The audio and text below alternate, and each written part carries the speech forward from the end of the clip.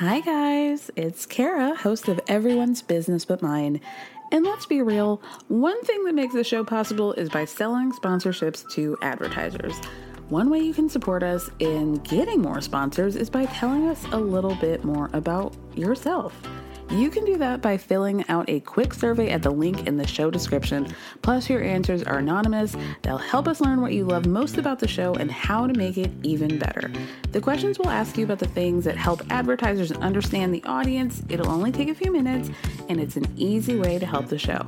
So you can find the link in the show description. Thank you so much, and stay tuned for the rest of the show.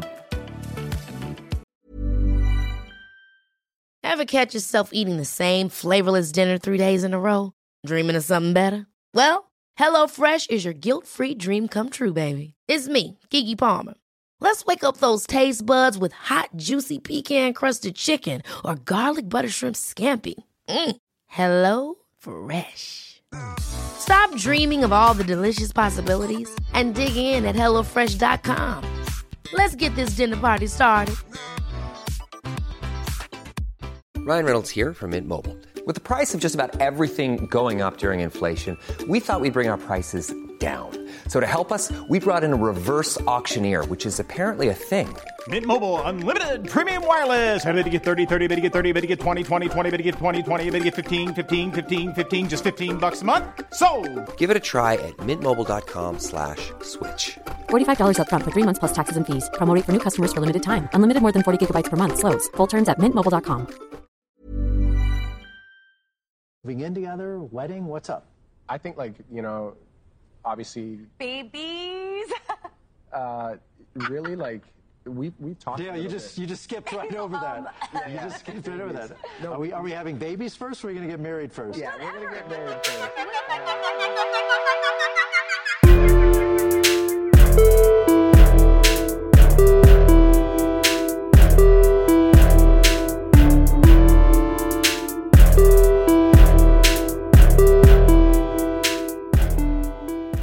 Hey everyone, welcome to another episode of Everyone's Business But Mine with me, Kara Berry. Beaming and gleaming under the light of our new presidential administration. I never knew what a relief it was going to be to see that orange bitch.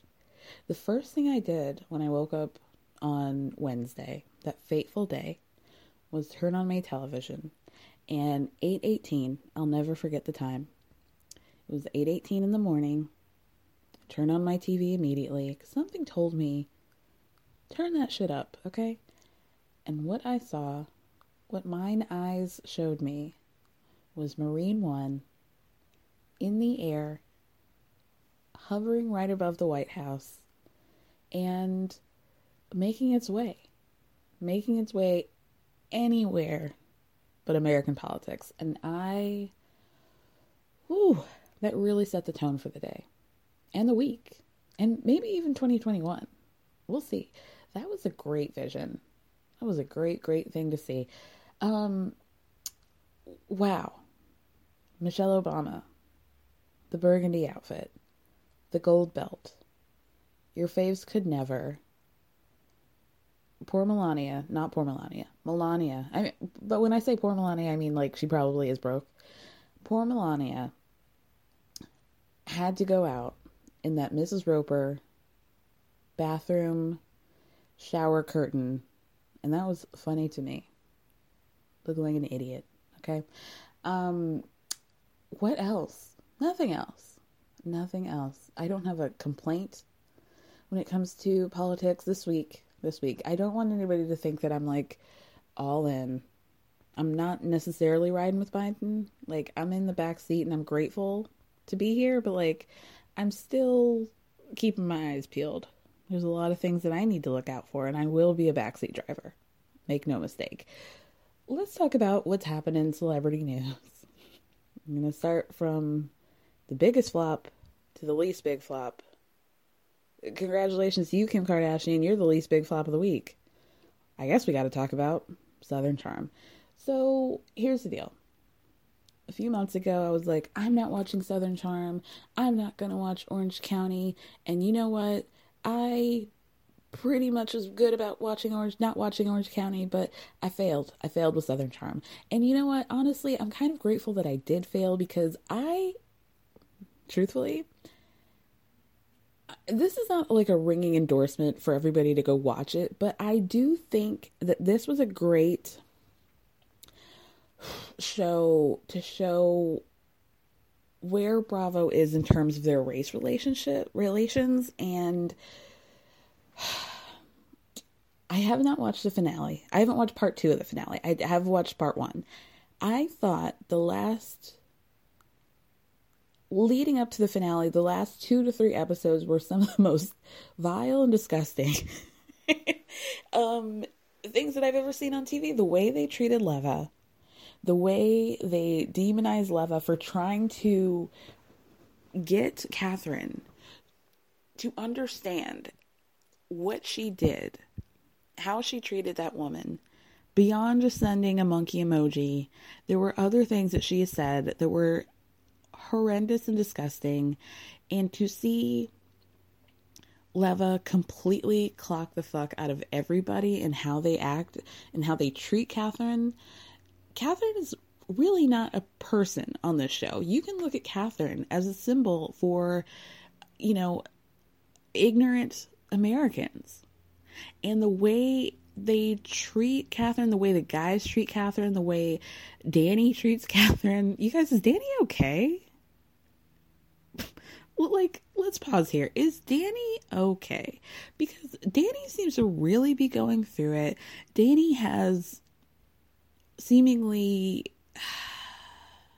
For those of you guys who don't know, basically there was a big blow up in the middle of the season of them filming, in which Catherine is outed by a black woman for Catherine DMing her and saying horrific things to her, things along the lines of like, do you even know who your father is? Don't use your minority claim as like an excuse or as a way to get sympathy from people.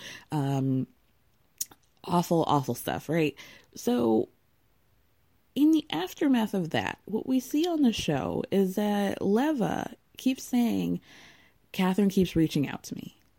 And then we hear Danny say, Catherine has basically ignored me, even though I've tried to be supportive of her. I've tried to reach out. I've tried to communicate in the aftermath of this. What is so interesting is how Danny doesn't get it. Danny doesn't understand what Leva is saying. When Leva's saying, hey, I think I'm the only brown girl in Catherine's orbit, and the only reason she's reaching out to me is to get some sort of approval or some sort of she's looking to get that endorsement from a minority person to say, hey, Catherine's not racist. She's okay. What she did was a mistake. She was clearly trying to make an ally out of Leva. Danny could not see that at all, because she's clearly so hurt by the fact that she has invested an unhealthy amount of time into Catherine and her well-being, and she is not seeing her returns. So Danny is basically upset that her friend is not reaching out to her in the time of her being an absolute racist. And she thinks that Catherine has just completely abandoned her as a friend. What Danny needed to understand was that this was not about Danny. Danny was taking all of that so personally. When Catherine is a completely manipulative person, I have been really gracious in the past with Catherine because of how Thomas has treated her, her issues with substance abuse. I think those are things that we can feel sympathy for her with. But at this point, she's a big girl and she can know not to be racist. Okay. So to see Leva and Venita, these two new women on the cast, a brown woman and a black woman, having to try to explain to these people why what Catherine did was wrong, why what Catherine said was wrong, why it's not okay to just say she's not a racist, let's move on, and really understand that conversation at the first part of the finale, in which they try to explain to Craig what it is that why it is that they're so upset with Catherine, and they explain it to him, and Craig's like, at first, before they say it, he's like, no, I don't really know the whole story, but like, basically, I feel like you guys are really bullying on her, and you're like piling on her, and I just don't think this is unnecessary. And then they tell him what more she said, and he's like, oh, I didn't know that. And then we see scenes of, and then Craig's like, it's starting to seem like this was not an accident.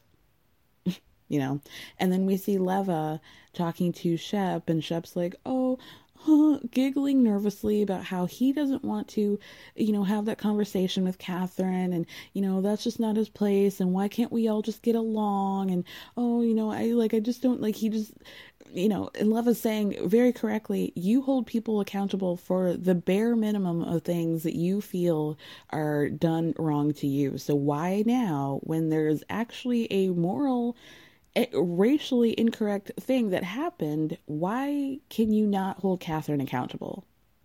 And he has no excuse.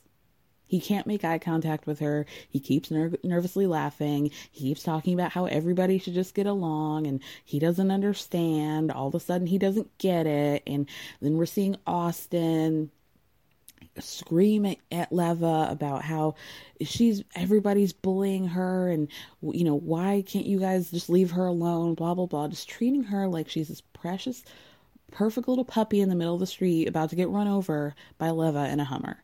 It was an absolute display of like where we need to focus when it comes to race relationships or race relations. This is the main problem. Exactly what we saw is the main problem with racism in America, is that people think that if they're not overtly racist, if they're not wearing a hood, a Klan hood, if they're not burning crosses in front of people's yards, then they can't possibly be racist. How could I be racist, Catherine says, when I have a black man that I'm fucking now? Like, did she even understand the implications of, he's like they both have a Ravenel last name, Thomas, and this Chelsea, I think his name is. I don't know. Caleb. They keep calling his name Caleb, even though it's spelled Chleb, like Chleb, but I guess it's Caleb. He is also a Ravenel. He is a black or possibly biracial man. Did Catherine even understand the implications of like where in the Ravenel line he may have come? Where his genetics may have come from? Did you think about that, Catherine? At all? Did you? It's appalling. It's appalling. It's appalling the way they treat her, and I'm looking forward to watching part 2 of the finale. With that being said, the other stupid part of this show, this season, is Austin and Madison's clearly very fake for television relationship. Like, what are we doing here? We're not going to act like it's now, season 3 of the Austin and Madison show. Somehow, they always break up when the show's not on, but then they manage to get back together and really are thinking about, like, their future. Oh, weird. And this season, they couldn't even get through the whole season before it all blew apart. So, now we're getting into this offline drama of somehow Austin and Craig becoming friends with Kristen Cavallari. Then now Madison was possibly dating Jay Cutler. They were, quote, engaged in a flirtatious relationship, and, they're really getting along and getting to know each other per the gossip rags, right? And now we're seeing what was a very confusing growing beef that is now happening between Madison, Jay Cutler, and Kristen Cavallari. So what had happened was a few weeks ago, maybe even a month ago, Kristen was partying with Austin and Craig, and that man that does her hair, he looks like a claymation character. I use this phrase a lot on the podcast, so I just want to be clear. When I say I don't like your face, it doesn't mean that I find that person ugly. It just means I don't want to look at you. Something about the face turns me off. I just don't like it. it makes me feel weird. And Justin's face makes me feel weird, and I don't like his face. That's neither here nor there. The point is, Kristen, Austin, Justin, and Craig were all partying drunk one night, dancing on Instagram Live, really just being sloppy jalopies, slob kebabs, whatever. This is very weird, I said, but I'm going to move on. There are much better things that I can do than watch Craig and Kristen, dance to Taylor Swift, probably on Instagram Live. Not going to do it. Cut to a few days ago. There was a competing Instagram Live dance-off between Madison and Vanita, and which Madison's dancing on a couch, and then she makes a comment of, oh, my son, just so you know, my son's with his dad, basically intimating that Kristen gets sloppy in front of her kids and that she's like a bad mother, essentially. So then we get these joint posts on Instagram from Kristen and Jay with a picture of them doing some sort of like it looks like a promo picture for, like CSI Nashville or something, some kind of CBS cop show. I don't know. Kristen has her arms crossed and she's wearing a white tank top, and it just looks like, oh, let's take this picture and show them that we really mean business. Former football star and lady who makes vegan cookbooks. Like, let's show them how tough we are. So the caption is, on both of them, the world is full of users, 10 years, can't break that. So we were led to believe that Kristen and Jay's breakup, divorce, whatever, what have you, was pretty contentious. To see this picture of them together, putting on a united front for what reason, I don't know. People had a lot of questions, and those questions all roads led back to Madison. Justin Anderson comments below Kristen's post, there's a calmness in the Nashville air tonight, lovies. Heart emoji, heart eye emoji. Love you guys. I mean, puke. Like, to me, the worst person in the reality TV universe is the hanger-on. The guy like a Justin Anderson who would say like that would even give credence to the fact that Kristen Cavallari and Jay Cutler being nice to each other has brought a calmness to the air in Nashville. Ugh. Like, I'm really trying not to puke. So in there, Madison has been like subtly hinting at the fact that like she is the reason why they have have posted these pictures, and she's like, I'm gonna post the receipts, like, fuck you guys, here we go. So not too long ago, she posted screenshots on her Instagram stories of a text conversation that she had with Jay, and a picture of she and Jay, a selfie that she and Jay took together. So the first story is Jay. She posted a Kermit drinking tea GIF, very timely. She says, what were you coming here for? Because you didn't tell me anything. He says, to hang out with you. She says, well, you've got to ask me. And he says, haha, I was going to today. And then Madison says, ask me or tell me you already booked it. And then he responds, do you want to hang out next weekend? And it's clear that she deleted some text because it doesn't make sense that he would just respond unless she is claiming that she just stopped responding to him. But the next 3 texts are from Jay. Do you want to hang out next weekend? Okay, don't stress about it. I bought the flight yesterday because it was the last direct one. If it doesn't work out, I can change it to some other time. Perfect. So then the next post says, I kept my mouth shut until I got called, I kept my mouth shut until I get called a liar. So the next screenshot says, it almost cuts off and she's saying, why would you do that? And he says, it was insinuated and my name was also brought into it, which I didn't appreciate. She says, Jay, I've done nothing but respect you and your privacy. I respect you, I respect your family, and I would never say anything to jeopardize you and your family. He writes, doesn't seem like that was the case. Maybe it was accidental. I don't know. No one wants this mess. I appreciate you saying that. I think we can all respect each other moving forward at the very least. She responds, I am disgusted by this whole situation. You reach out to me, ... Your intentions may not have been pure, but that might be you projecting. I've never said anything about Kristen, nor would I. I came into this honestly with good intentions. I want no part of being involved in a payback or drama, but you initiated and pursued. If you weren't interested in something real, you shouldn't have, and it doesn't say it's cut off, but I'm assuming like you shouldn't have started with me. Like if you weren't interested in something real, you shouldn't have started with me. Okay. So basically what she's saying here is that he's the one who started whatever flirtation romance that they had. And now she feels like he is turning his back on her and making all this drama where there wasn't one. And she's been totally respectful of Kristen and their relationship and the fact that he's a celebrity, blah, blah, blah, this whole time. And that he was the one who messed it up. I really would like to know what his response was to that. But she's making it seem like she was the one who got played. She's the one who's being looked at like she's a Debbie Desperate.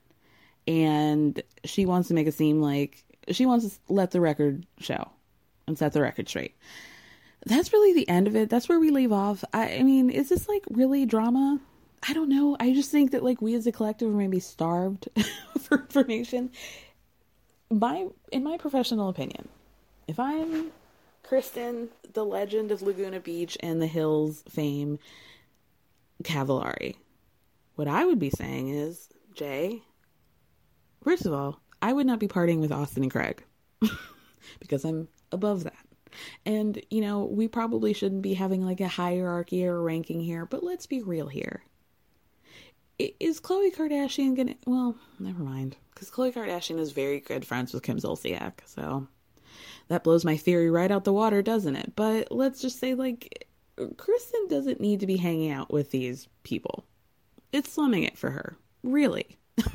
And so you've now found yourself in some sort of weird triangle with Austin and Madison of flailing, probably not even that popular Bravo show, Southern Charm. Has Jay been in the Super Bowl? Like, I just feel like, don't they have better things to do? They should have better things to do. And if I were Kristen, I'd be like, I am not gonna clap back at anybody from fucking Southern Charm, because I'm Kristen motherfucking Cavallari, and I don't even like Kristen. But like, let's be real here. Let's be real. Is Queen Elizabeth gonna get into it with Piers Morgan? Absolutely not.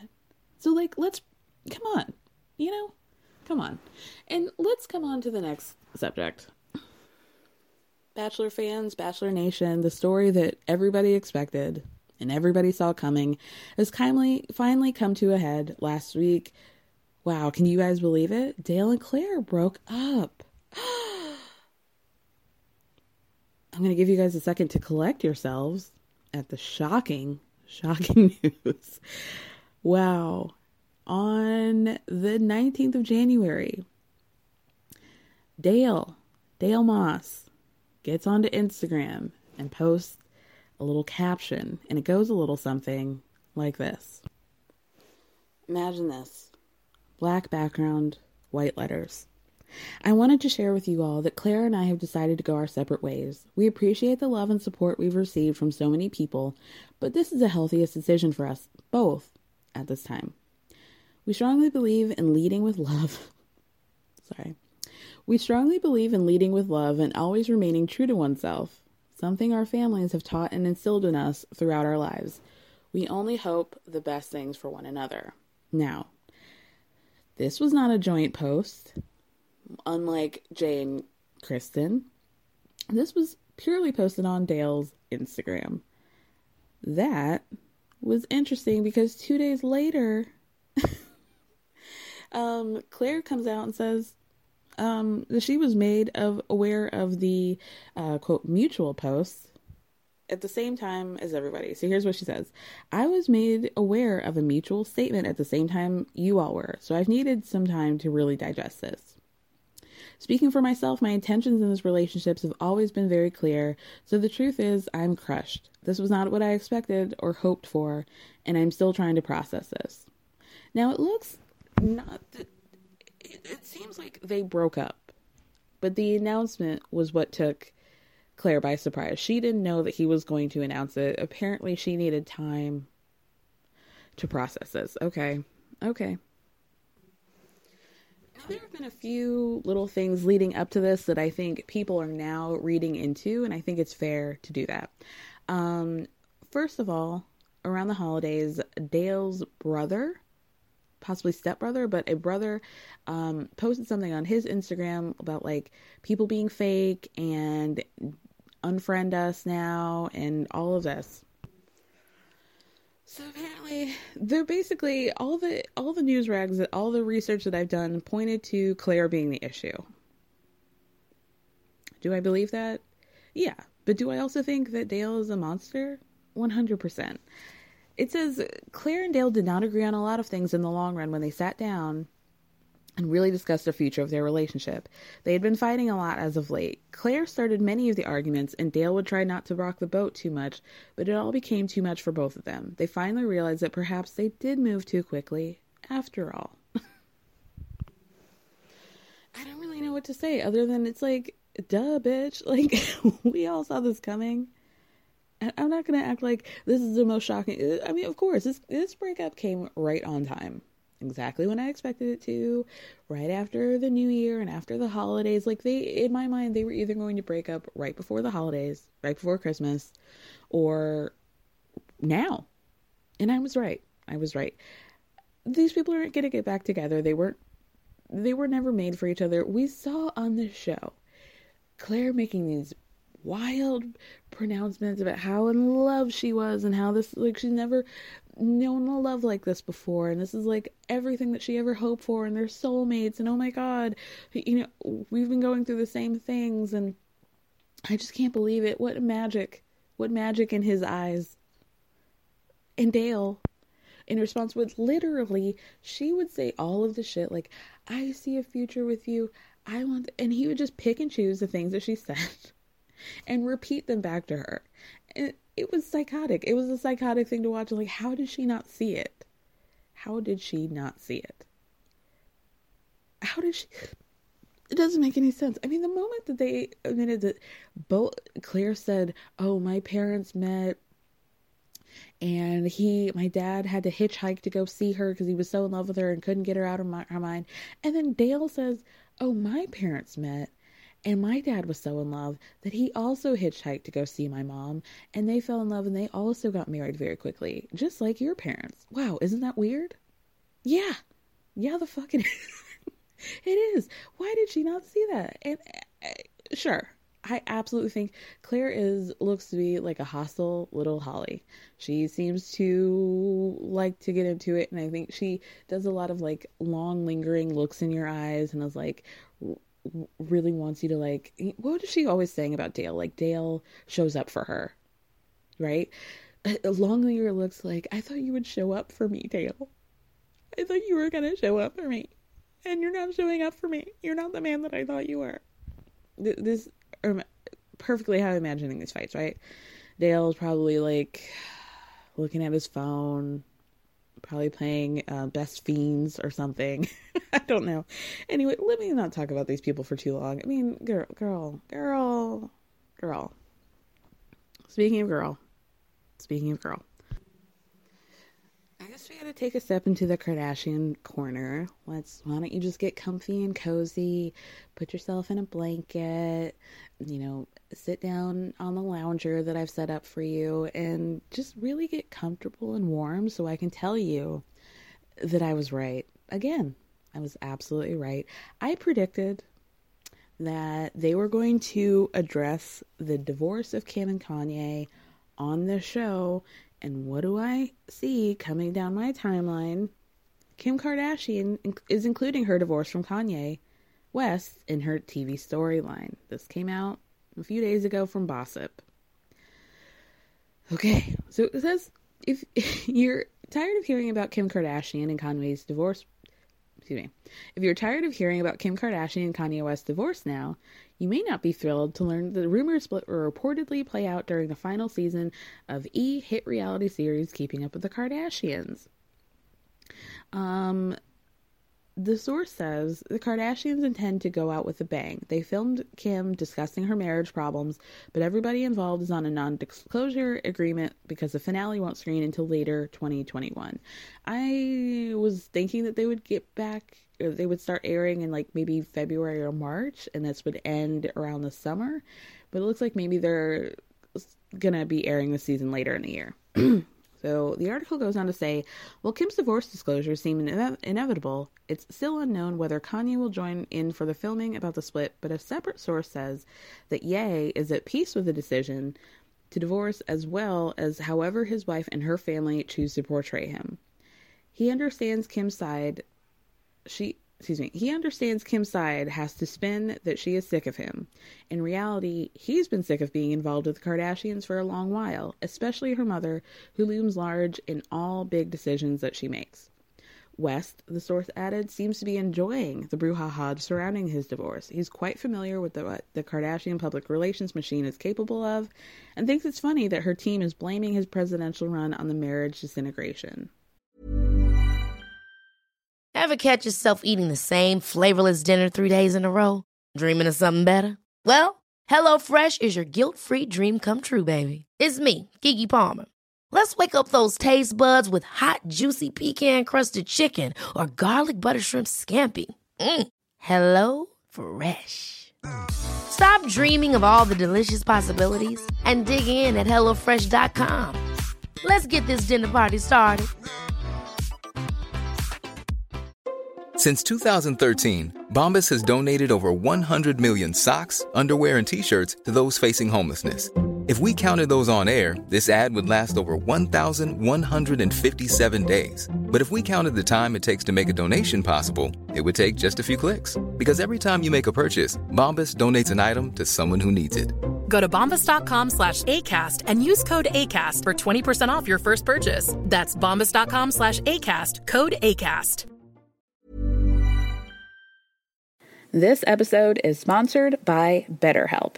As we all know, when it comes to everyone's business, I like to mention it all, but when it comes to mine, I like to keep things a little bit closer to the chest. But that method doesn't always work when it comes to your mental health, and we all need a way to purge and get it out. Therapy is a safe space to do that and to figure out how to work through whatever's weighing you down by learning positive coping skills and all the tools you need to help you be the best version of yourself. BetterHelp is entirely online, designed to be convenient, flexible, and suited to your schedule. So you can just fill out a brief questionnaire to get matched with a licensed therapist, and you can switch therapists at any time for no additional charge. So get it off your chest with BetterHelp. Visit BetterHelp.com/everyone's business today to get 10% off your first month. That's BetterHelp, HELP.com/everyone's business. This is very interesting.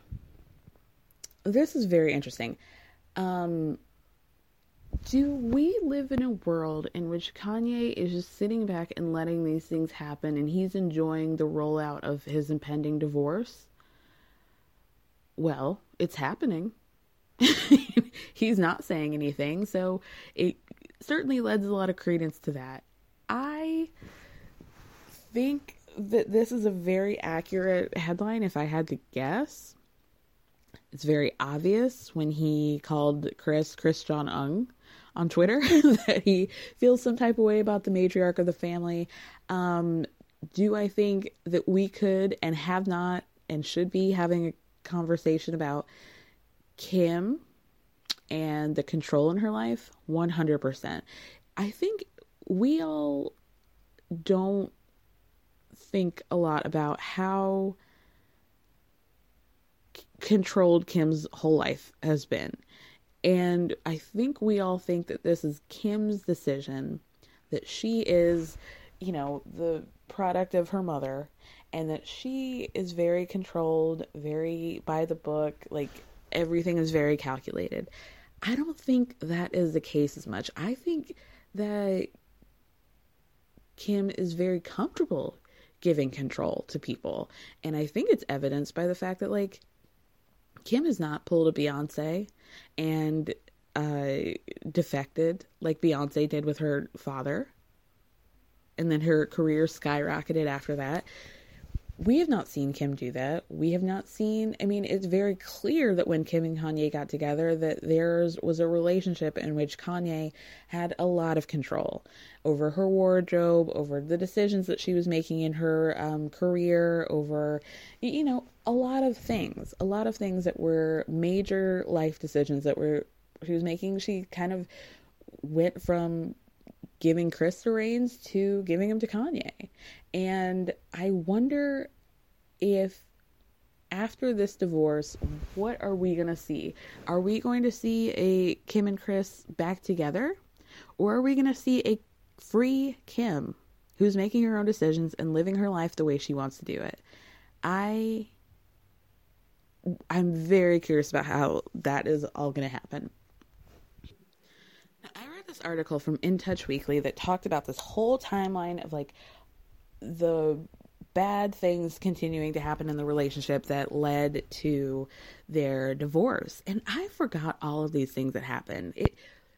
Once you read it, like, we all remember the days where Kanye would be trending because he was going off on Twitter for this, that, and the other. But once you read all this whole timeline, one after the other, and realize that all of the shit happened last year, it is a lot. It is a lot. And I think that it makes more sense as to why they're not broken up yet in my mind.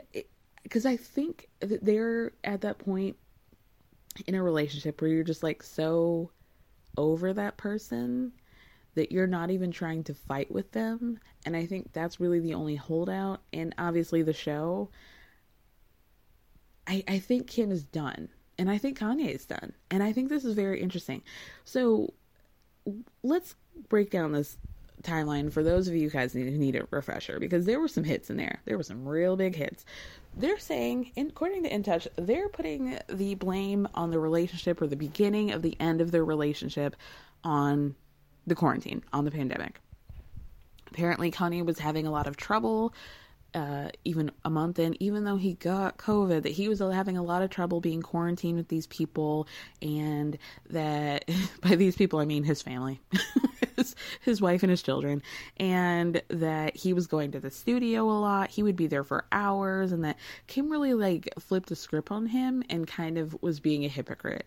According to this, that, like, Kanye always felt like Kim put her career first, before their relationship, before the kids, all of that. She's very focused on her career, Kim Kardashian, Inc., right? He, I guess, now felt it was, during the lockdown, felt that Kim was being very hypocritical because she was complaining to him about him not being there for the kids. We've always felt like Kanye was not, like, actively parenting these children, right? Like, we all knew that Kim was out of the nannies notwithstanding, that Kim was the active parent out of this couple, right?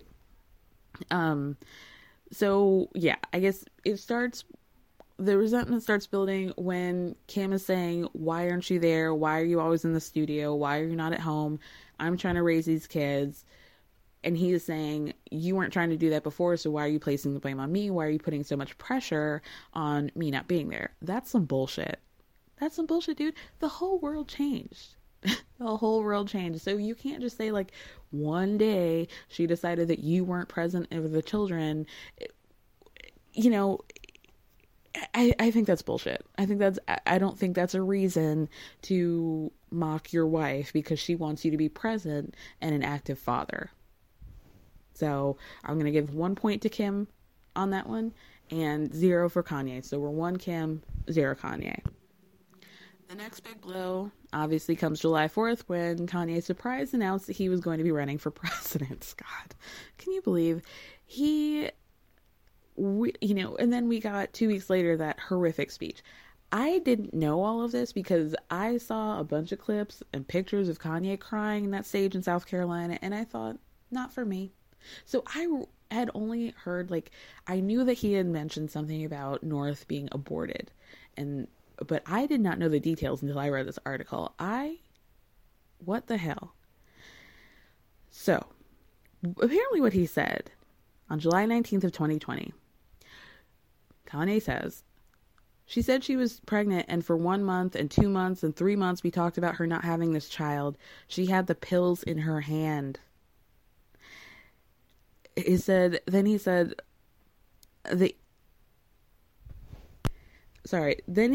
says that if Kim decides to divorce him because he divulged that information, he goes on to say, she brought North into the world even when she didn't want to. She stood up and she protected that child. I almost killed my daughter. Now, I thought all he said was like, I almost killed my daughter. That's pretty horrific. But to say that like Kim had the pills in her hand and that there were months of them talking, or she like got to this place and there were months where they were talking about whether or not to keep this child, like, ugh, that's so icky. And I was trying to think, like, as an adult, honestly, if I'm standing here today and my mom were to tell me, like, I thought about aborting you,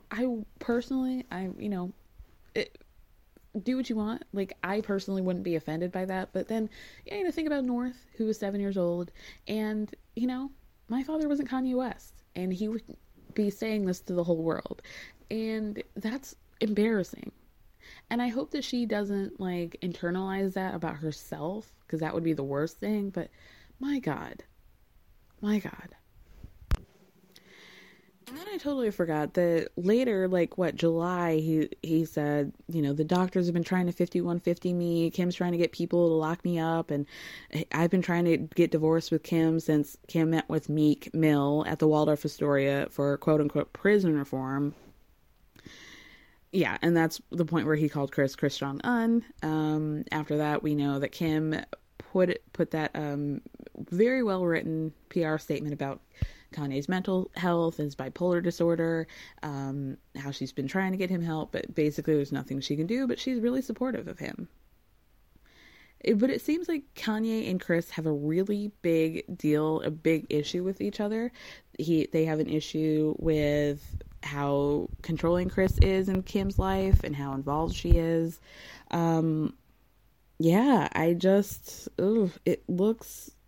It's bad.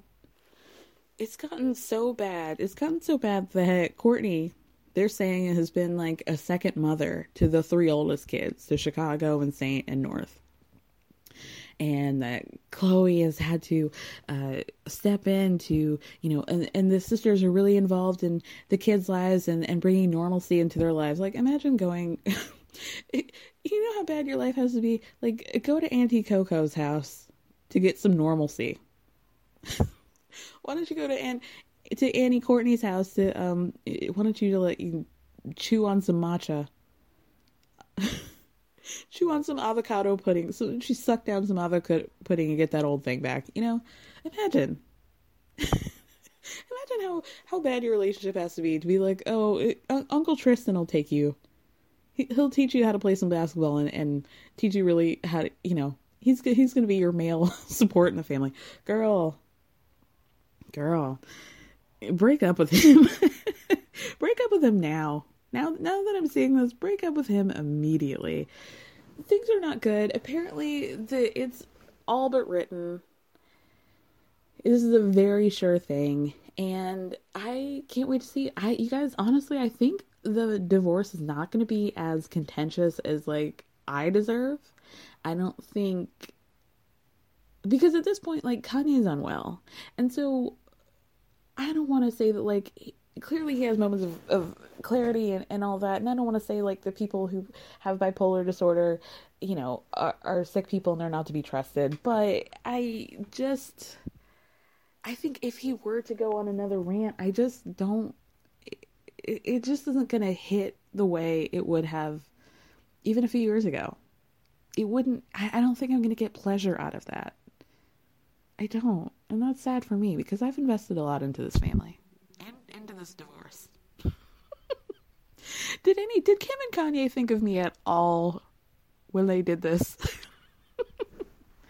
This is really rude of them, honestly. Like, I really invested so much time and this is how they're gonna treat me. I don't appreciate it. I don't. Anyway, you guys, let me leave y'all alone. The rest of the episode is a recap of last week's latest episode of Real Housewives of Salt Lake City, so I hope you guys enjoy. If you can, give me a 5-star review on Apple Podcasts. I would really appreciate it. You guys have been really killing it with the reviews lately. I have to say, I've been reading them. There was somebody, I think your name was PJ McPeepee Pants. That killed me. That was very funny. I loved your review. You were being a little bit petty, but petty in a way that worked out for me. So I appreciate that, PP Pants. Thank you. That's it. You guys, on the Patreon, for those of you guys don't know, patreon.com/EBBM podcast, I'm going to be finalizing my Bethany Ever After series. The last episode is next week. This week. 2 days from now. It's on Wednesday. What a moment. We're finishing it. And then announcement, I'm going to be talking about celebrity weddings for the next month or so. So that's going to be happening over on the Patreon. We're going to be doing a couple Bravo weddings. We're going to be doing a couple just celebrity weddings. So I will be announcing that first week. Next week, I guess. I don't have a choice. So thank you guys so much for listening. Thank me for speaking.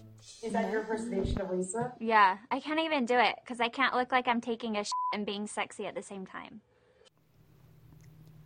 Okay, you guys, let's talk about Salt Lake City. First things first. Usually I do release the recap for Salt Lake on Fridays. However, now that Married at First Sight is back, I'm going to be alternating Friday and Monday with Married at First Sight and Salt Lake City. So you will hear this as you're listening now on Monday, and then I'll come out again Friday, switching it with Salt Lake City. You guys know what alternating means. I'm not going to insult your intelligence, and I'm not going to expose my lack of intelligence by trying to explain it. I hope we're all on the same page. Let's talk about Salt Lake. So we start off the episode, Mary, free from the closet. You guys, I have been wanting to make a trapped in the closet joke about Mary for weeks now, but I can't because R. Kelly. But just know that, like, I think about it, and I hope you think about it too. It's funny. It would be a really funny joke. If only. If only. She looks pretty. I thought Mary looked really pretty in the scene. She's drinking a smoothie, you know? Carbo loading before she has to go back upstairs into her many shoes and dresses. She and Grandpa Zaddy are talking about how he wants to get rid of their Florida home. It's too much trouble, too much work. He just wants to sell it. Mary's like, are you going to do that to me? Like, if I'm too much trouble, are you just going to get rid of me? And Grandpa Zaddy's like, what are you talking about, woman? But you know what? Mary might be onto something, because lest me not forget, let the record reflect that Grandpa Zaddy has had an accusation against him with regard to possibly getting rid of one of Mary's family members / his own wife. So, is it an unfair question? No, I don't think it is. She may have been implicating him in a crime right on TV, and I hope to see, you know, everything allegedly Grandma died due to natural causes, but do we really know? Or do we really know? Should we open that file up again? I think we should. Moving on, Meredith and Brooks are going grocery shopping, but I'm on a gluten-free, dairy-free, sugar-free diet. Like, I want noodles, but not like super carbohydrated noodles. Oh, I want those veggie chips, but I just made kale chips. Oh, chicken and salmon jerky. Oh, is this for dogs? Oh, because that really sounded good. I need Brooks to not. I don't need him. He's, you know, in the beginning I was like, I kind of like what he's giving, but I need to reserve judgment for later. I'm here to judge. I don't like it. I don't need a season 2 of Brooks. He can go back to college, you know? Education is key, and I think you should focus on that, Brooks. I think you should focus on that. Brooks kind of gives me R.I.P. to Harry Brandt, son of Peter Brandt the First and Stephanie Seymour. He just passed away, so maybe I shouldn't be saying this, but Brooks, does remind me of Peter Brandt II. Look at pictures and tell me if you see it. He just has that, like, he is a face, and they have similar ones. You see it. You see it. I hope you do. Next, we go to Whitney's house. Her half-brother Will and her sister Shaylee. Shanley? Shaylee. I think it was Shaylee. They're coming over with their dad to have dinner. Kind of, taking them to the red table since there was some healing needed to be done. So here's the deal. Like, Whitney's, I don't know how many full-blooded siblings Whitney has. Will, we know, is her half-brother. I think they're joined by their mom. They're related through their mother. So Whitney's father and his wig are not Will's father. Shaylee, I'm not sure where she fits into it, but basically Whitney's trying to bring the whole family back because after their dad, went off the rails with his sobriety, everybody made a choice. Whitney chose to stay and be supportive of her father. Will was separated himself, but he's sort of always been on the fence. And Shaylee has been Seacrest out. I'm not trying to do this. I need to have boundaries. So they are together, and they're together, and Whitney's trying to make it work. Sorry, you guys, I get distracted because my sister's sending me text messages about Bernie Sanders. And I love Bernard. But my God, have we gone through a meme more quickly than Bernie Sanders in that chair with the mittens on? We're done. We can't, that was a good 28 hours, but I tapped out. You guys put him in too many places. I don't need to flat Stanley Bernie Sanders. Let's just let him be the beautiful socialist man that he is. Okay? Let it go. I release you. Much like I would like Brooks to go back to college, you don't have to think of any background to put Bernie in. The pressure's off. Don't do it. We're done. We're moving on. And I'm moving on. Okay. Back to Whitney. So Will's they all sit down. They're having Thai food. Will and Shaylee are keeping it real. And Will's look, Whitney's dad's talking a good game about how, how much he loves them and how great it was growing up with them and blah, blah, blah. And Will's yeah, you talk a good game, but we've been down this road before. So I'm looking for some action and not just words. Whitney is I'm hoping that this is a first step forward for all of you guys. Whitney's dad is in sober living. I feel last time it was kind of shaky because he found out he was going to be getting a roommate, and he was I told you guys I don't want a roommate. I want to live on my own. I want to start my own business again. And Whitney basically shut that down and was you're not really seeming to be invested in the process. So now he's got a roommate. He is going to, outpatient therapy, group therapy, all the things. He seems to be on the right path. Shaylee seems pretty hopeful, and she's I have all these good memories of us growing up, and I want to create new good memories with you, and I don't want to break this relationship up.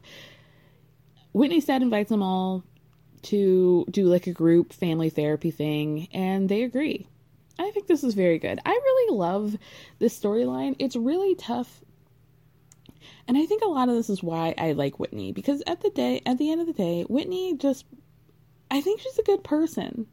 I think she really messed up with that party with Jen, Lisa, Meredith. The whole thing was an absolute shit show, dumpster fire, disaster. But I think at the end of the day, Whitney is a smart woman who really is trying to make her way and try to get her family together. And I think the way she's handled her father and his sobriety and his journey has been really admirable. I think she's gone about it in a really, really good way, a healthy way. I would like to know, therapists out there, people who deal with addiction specialists, do you think that this is that Whitney's handling it well? Because I don't have a family member who I've, or a close person in my life who's dealt with addiction. So I don't really know these things firsthand, but it feels healthy. So let me know if it is. I'm a sick person, so I could be seeing something totally fucked up and saying like, oh, this is great. So let me know. Let me know.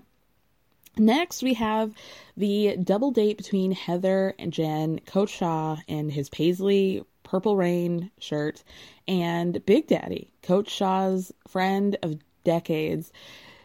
It seems like Coach Shaw and Heather have like a really cute relationship. Almost, it was giving me shades of like when Nene and Peter, when Cynthia and Peter were still together, and he really had this sort of like warmth vibe friendship with Nene. It seems like Coach Shaw is like bordering unattracted to Heather, but he's keeping it really cute. Like you could tell that he thinks that she's like a good woman, and she is. She is. You could tell that Jen, though, like sometimes they get a little too friendly with one another, and Jen's like, okay, pull it back. You know, this is a date for Heather and Big Daddy, not you and Heather. This date is supposed to be sort of a makeup thing, a mea culpa that Jen is giving to Heather to kind of move forward in their relationship, since they, you know, they were screaming in those dirty bathtubs at that quote unquote spa. So Coach Shaw's really talking Big Daddy up, and Heather's like, great, I can't wait to climb him. I can't wait to climb up his leg. Big Daddy, aka Keith, shows up, and Heather's like, okay, first impression, Jen, he's hitting a lot of the boxes here. He's tall, he's dark, he's handsome, he's alive. Let's see what happens. Let's have some fun. I knew this man was going to be trouble. As a active and participating member of being Black for the past almost 35 years, I know what type of man we were going to get out of Big Daddy, who Heather keeps calling Big Easy, by the way, during the date. Here's how I knew. The man came in with a Kangol hat. I know with my experience that a Kangol hat, which is, you know, the hat that LL Cool J is famously, you know, like it's his trademark hat. It's the one that has like that bill that cinches at the top. It's like almost like a limo driver, but like if the limo driver was like from the Bronx in the 80s. I knew that when that man walked in at night with that Kangol hat, that he was going to be exactly the man that we saw in front of us. A man who, when Heather ordered a Tito's and water, he ordered a cranberry and orange juice. And then a Sprite. And Heather's like, I thought I was going to get a man here, but Big Daddy orders food like a big baby. Then Heather's like, what do you do for a living? And here comes the bullshit. Here it comes, y'all. Vague. A lot of words, a lot of, you know, I don't even know what you want to call it, but just bullshit. Just absolute bullshit. He starts by saying, you know, I help the student athletes transition into school, and I help them prepare, and especially prepare for when they leave and go off in the real world. And Heather's like, oh, okay, so are you like on the academic side of that? And he's like, you know, I'm glad you asked. And this is how you know he's not glad that she asked, because now he really has to explain it. And now he's like, oh, why can't I, you know, if you have a job, you have to give me an elevator pitch of your job. If it's an atypical job that most people have not heard of, I just need 2 sentences, a title. Just give me a title. Just give me your official title, the title of the person who hired you. Just tell me what that title is. Because it sounds like you have cultivated some sort of Big Brother situation where you're like, why didn't he just use the word mentor? Like, not quite a mentor, not quite, you know, he's not helping. It just doesn't make sense. He said, the things I do don't fit nicely into a square or a box, which is life. And it's like, there's just a lot of platitudes. Just tell us what you do. What is your day to day? When do you wake up? What does a day look like for you? Instead, we're treated we weren't treated, but Heather was treated to like a 75-minute speech about all of the things that he does, which really was nothing. You know, it's nothing. Nobody needs to talk for more than 3 minutes about what they do. And if you are, that's a problem, because that means that you're not doing anything and you're really trying to make up for what it is, you know?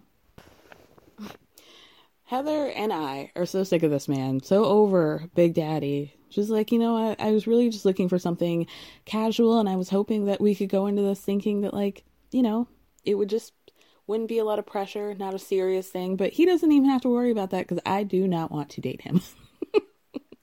She is so ready. Jen is trying to liven up the situation. She's like, all right, let's go salsa dancing. And Heather's like, absolutely not. You can coach talk and go and do that. I'm going home. Big Daddy wants to know where his dessert's at. And Heather's like, you know what? Get a Slurpee on the way home. You'll be fine. And that's me. That is me through and through. Like, work it out on your own, bud. Work it out on your own. I don't know. You can stay and have dessert, but I am leaving. So later we see Whitney, our first cast trip of the season, of the series, really. Whitney is inviting the ladies to Vegas, and she's like, you know what? I know that I'm not, you know, everyone's biggest fan right now between Jen, Meredith, Lisa, you know, they're not my biggest fans right now, but I want to go. I want to have a girls trip. I think it'll be good. We see everybody's text response. Meredith is like, you know, Vegas isn't really my scene, but I'll think about it. Mary's back in the closet again. She doesn't want to go because Jen is going. And this is where my question is. Well, first of all, let's say Mary says that she would rather be in a plane full of mice than have to hang out with Jen Shah. And I want to know what happened to Mary talking some big game, because was it not an episode or two ago where Mary was saying everybody is afraid of Jen, but I'm not? But now you'd rather be doing mice on a plane than hang out with her? Just handle it. I would like to see Mary just handle her business. And I just want Mary. I just want Mary back on TV. I'm lashing out because I'm hurt, because I miss her. I miss my girl, and I want her back on TV. There have been a lot of questions. It's like, where's Mary? Where's Mary? Did I already say this already? That she was like a friend of initially, and then they decided to film with her more as like a full-time cast member, and so now we're getting all these like pickup scenes with her. I think I did, but if not, there's a reminder. I think a lot of people are like, they don't want Mary back for season 2 because they think that she's a little too. She's a little too. I love her. And I think we need a second season, especially because we're not getting her as much as everybody else. Like, I think everybody should be back for season 2 except for Brooks and Lisa. And that's my truth. I'm even willing to have back all of Lisa's family. Bring back all the Barlow men and boys. I'd happy to see them on my screen. They all seem like solid, neglected children and neglected husband.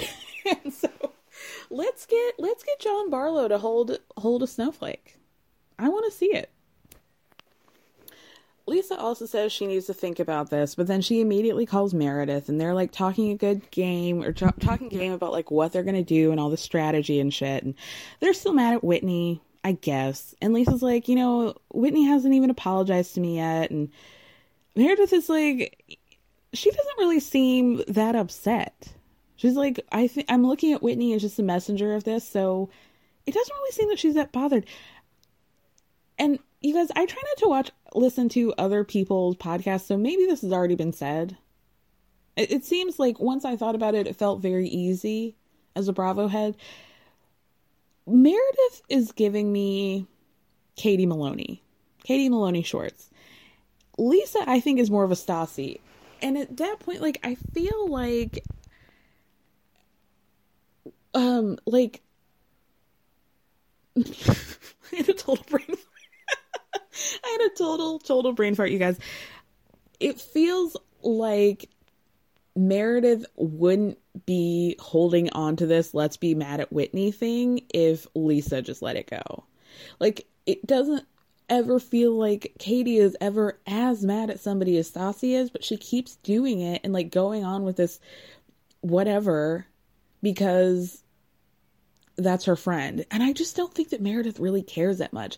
And frankly, Meredith should care more than Lisa, because Meredith is the one who Whitney told that Jen was talking shit about her marriage and her man. Meredith should be the one who's more upset about this. And yet she's not. And I just think, like, if Lisa was not in the picture, this would have been resolved a long time ago. I really think it would have. All the ladies get ready for Vegas, and did we notice that in this episode they showed two different houses as like Whitney's house? They showed the outside of two completely different houses as hers. One was like blue and had this like a garage attached to it, and the other one was more of a gray. And also, again, I have questions about the architecture, because the neighborhood, it seemed like it was shaped like the parking for everybody was in front, but like everybody had these houses. It was confusing to me. Like, the street was odd, almost like a cul-de-sac, but not quite. Jen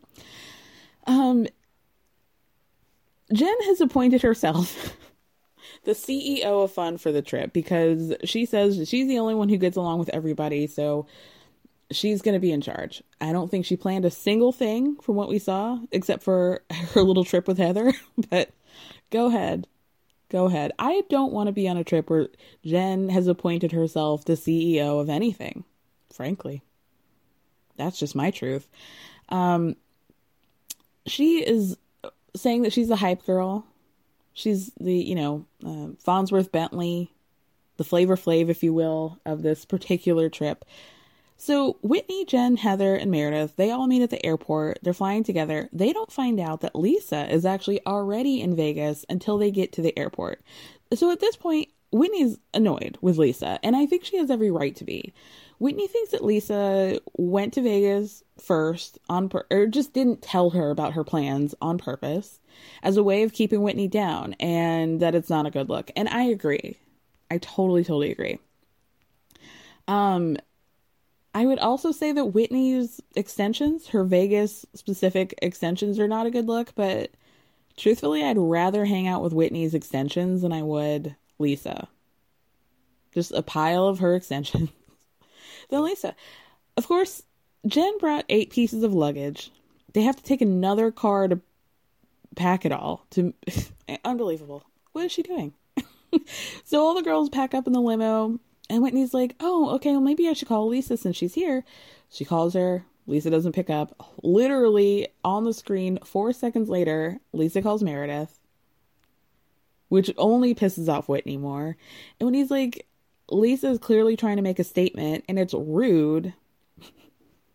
And then she does an impersonation of Lisa's face. And the producer's like, are you doing an impersonation of Lisa? And Whitney's like, well, yeah, but I can't even do it because I can't look like I'm taking a shit and being sexy at the same time. How do you not love her? How do we not love Whitney Rose? Lisa claims that she has to work in Vegas, that she's always in Vegas. And I even saw an Instagram live that she was doing, because I guess she had gotten a lot of backlash, where she's getting her glam done and she's talking about like, just talking in circles about, I'm in Vegas all the time, COVID permitting, I travel there and I work there and I have people there and I'm working. But then she posted a picture of like working in Vegas, and she was just like her with a bunch of shopping bags. So what is the truth? What is the truth? My guess is that I don't know what my guess is, but I do agree with Whitney that Lisa was trying to get over on her and establish her dominance in some sort of way. And I didn't like it. And I thought it was like weird. And her energy is just weird. And I don't like Lisa. I don't like Lisa. Lisa says she's still mad. Well, excuse me. Jen says she knows for a fact that Lisa is still upset with Whitney. And then we get a flashback from 2 days prior where Jen and Lisa were having a conversation. And Lisa's like, I'm only going on this trip to get to the bottom of why Whitney would say that I was afraid of Mary. I'm just trying to find out the truth. But then the way she handles it does not indicate that. I'm clocking Lisa right now. Is like she wants to give us alpha female, alpha dog, top dog, head bitch in charge. And it's just not working. Like she's just a bitch. And I hate to say that I'm trying to take bitch out of my vocabulary. And I'm trying to even give her credit for being like, yeah, Whitney should not have said what she said to Jen at that time or really at all. But she's been trying to, I just don't like her. I don't think she adds anything other than like, she's just stuck up to me. And it's just not like my vibe. Like she gives a woman who, even at her big age, would intentionally, like if she's trying to make somebody feel bad, she would stare you down and make sure that you were still looking at her while she whispered in somebody's ear to like make sure that you know that she's talking shit about her. And I know that what I'm saying makes it sound like I'm telling on myself, like this has happened to me at all, but like I am an alpha. Okay. No, I'm not. But I know I'm not an alpha and I'm not trying. And she's trying way too hard, and that's why I don't like it. So the ladies all arrive to the hotel, and what appears to be the ghost of Brooks's future recites a poem for all these ladies. There's a tray of champagne glasses and single long stem roses, one for everyone. Like this is a bachelorette or something. This poem, y'all, and the way he delivered it fucking killed me. He was like, welcome you ladies. It's an honor you're here. Now that you've arrived, please lend us your ear. There's no salted lake here, but no shortage of sin. Here's a rose with some bubbly. Let your Vegas trip begin. And the only way that they knew it was over is because he looked up like so proud of himself. Oh, honey, this was your debut. And you were giving us gas leak. Like, are you okay? Are you about to faint? Like, what's happening? Poor guy. Heather. Thank God for Heather. She is fucking touched, you know? And she's like, you know what? This guy spent more time at the intro Welcome to the Hotel poem than my ex-husband Billy did for our entire proposal. That's sad, huh? That is sad. But it's probably true. Then Whitney's like, okay, you guys, we have an hour and I'm going to treat you guys to an exotic car racing trip. And Jen's like, oh man, I really want to go, but I have this surprise plan for me and Heather. And Whitney's like, okay. At the same time, she's like, yeah, well, I couldn't get it. Like, it had to be at this time. I couldn't do it. Sorry. So Whitney's like, okay. So once Heather and Whitney get up to the hotel room, Whitney's like, I get it. You deserve this surprise.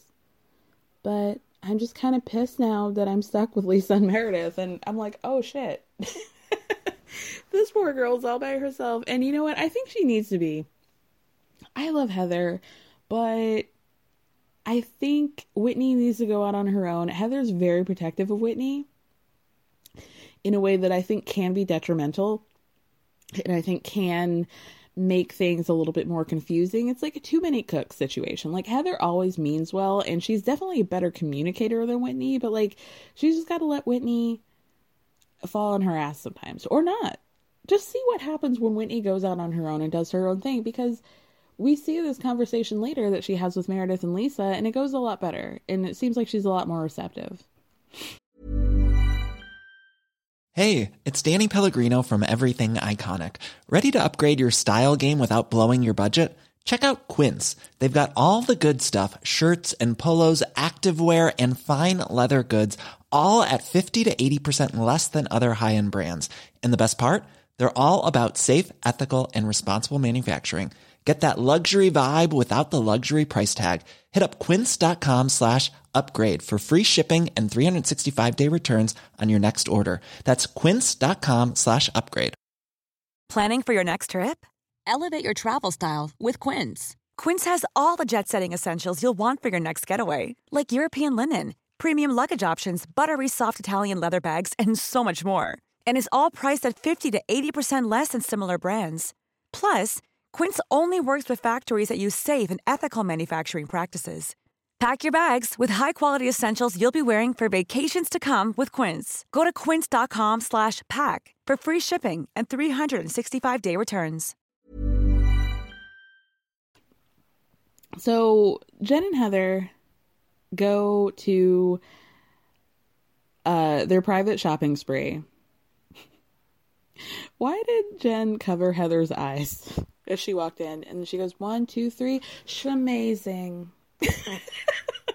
She's trying so hard to make shamazing a thing. It's not going to happen.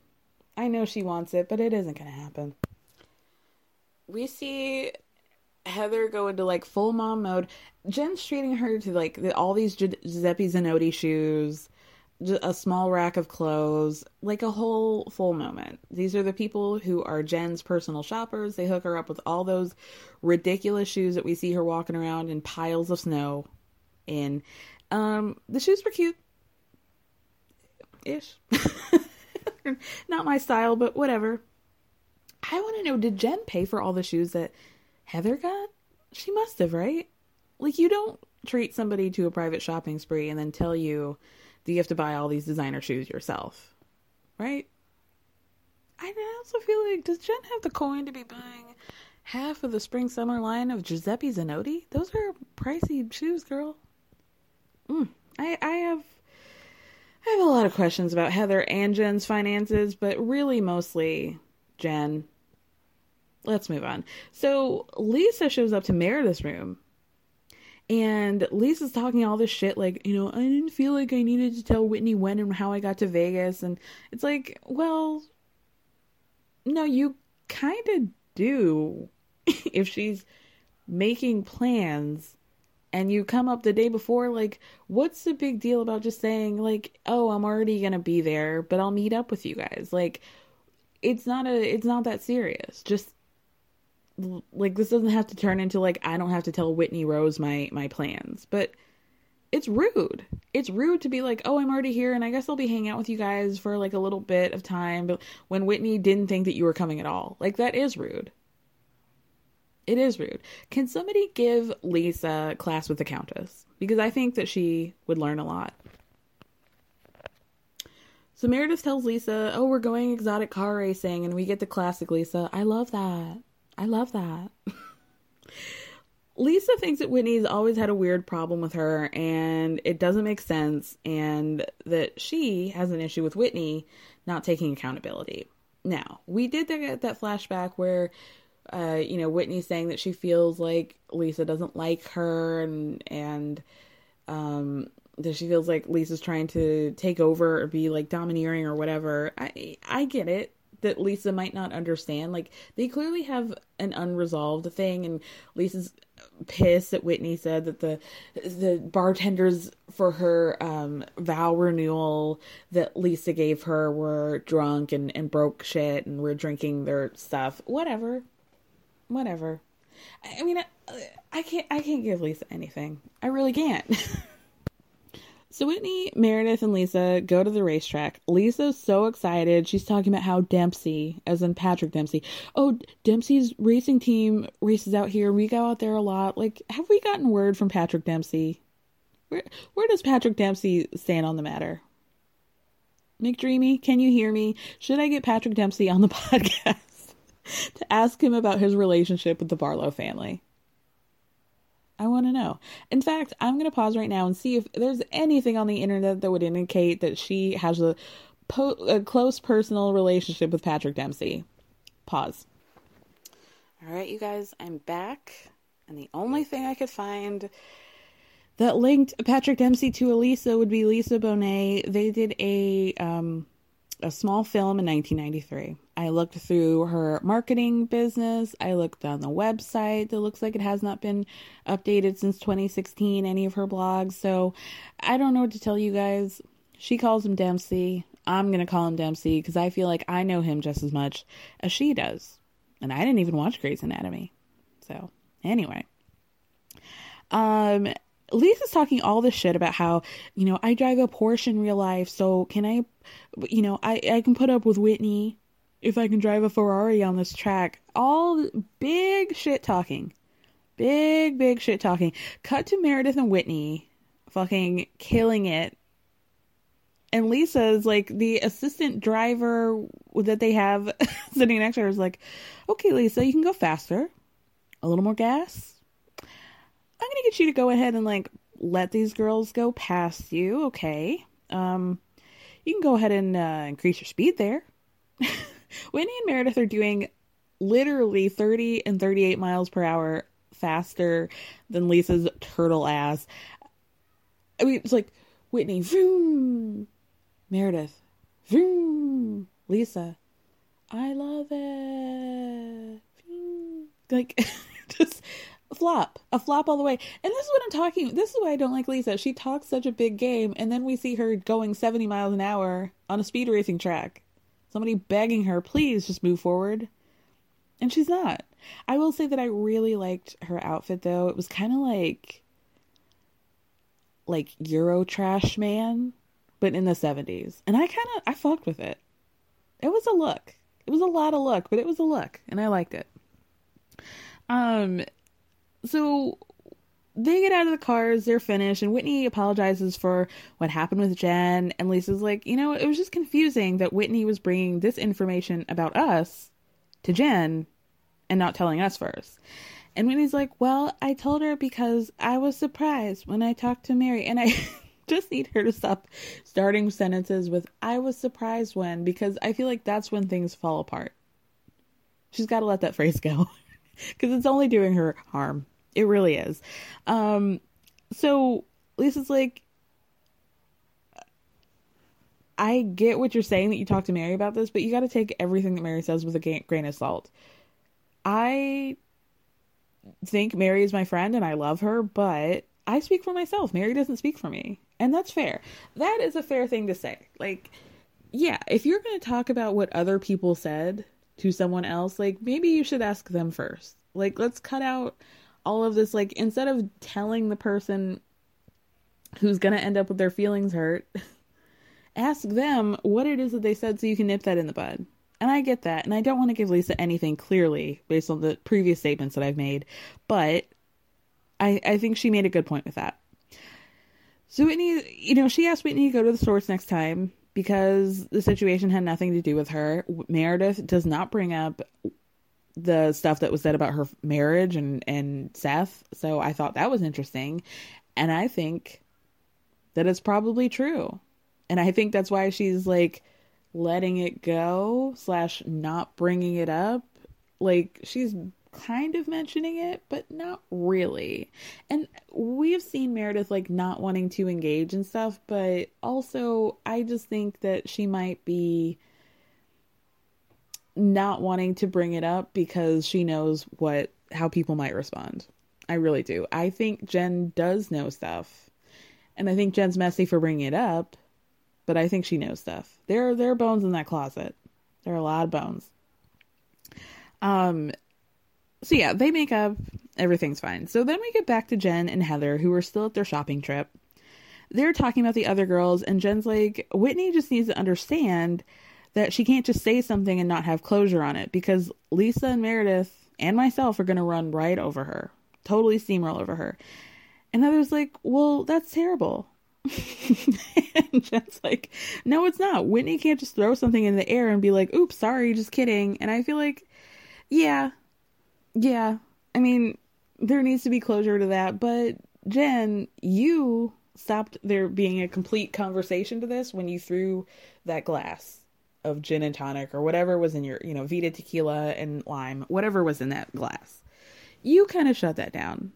You kind of stopped the conversation there. Like, I think Whitney would have stumbled and drunkenly flailed through all of her words for a good 2 hours had Jen not stopped her. And that's just my truth. But now Heather brings up an excellent point of like, why is Jen bringing up all this Whitney stuff? I thought that they just made up a week ago in that dirty bathtub. So why is Jen bringing this up again? And Jen's like, well, I'm still hurt that Whitney would bring all this stuff at Coach Shaw's party, the party that I hadn't thrown for him in 25 years, blah, blah, blah. It's a very layered situation, but clearly Jen does not want to take responsibility. Let's be real here. Jen's marriage is not anybody's responsibility but hers and Coach Shaw's. And I fully agree with her that, yeah, that was not the right place and the right time. And Whitney knew how important that party was to Jen. She should have not said anything. She should not have let that like weirdo QAnon lady talk her into having that confrontation at her husband's party. Totally get that. However, Jen can't flip the script and tell Whitney, you're the one who ruined my marriage. No, your marriage was going through it. We all saw you tell Coach Shaw that you were angry at him because he was not there for you and he was not supportive of you when it came to your father's passing and all of that, and that you're so mad that he's always away and he needs to be around. That shit has nothing to do with Whitney. And that is 100% something that was going to have to be addressed between them, regardless of whether Whitney said anything. Right? So, like, everybody's 10% correct, but Jen's like 5% correct. And she's really like, Whitney brought up a great point. Like, I don't know how much longer I can be a mirror for Jen to realize that, like, she's her own worst enemy and that she can't keep pointing the finger at other people when it comes to her marriage, because that's between them. That's between them. Heather claps back at Jen and is like, are you mad that you threw a glass at your party?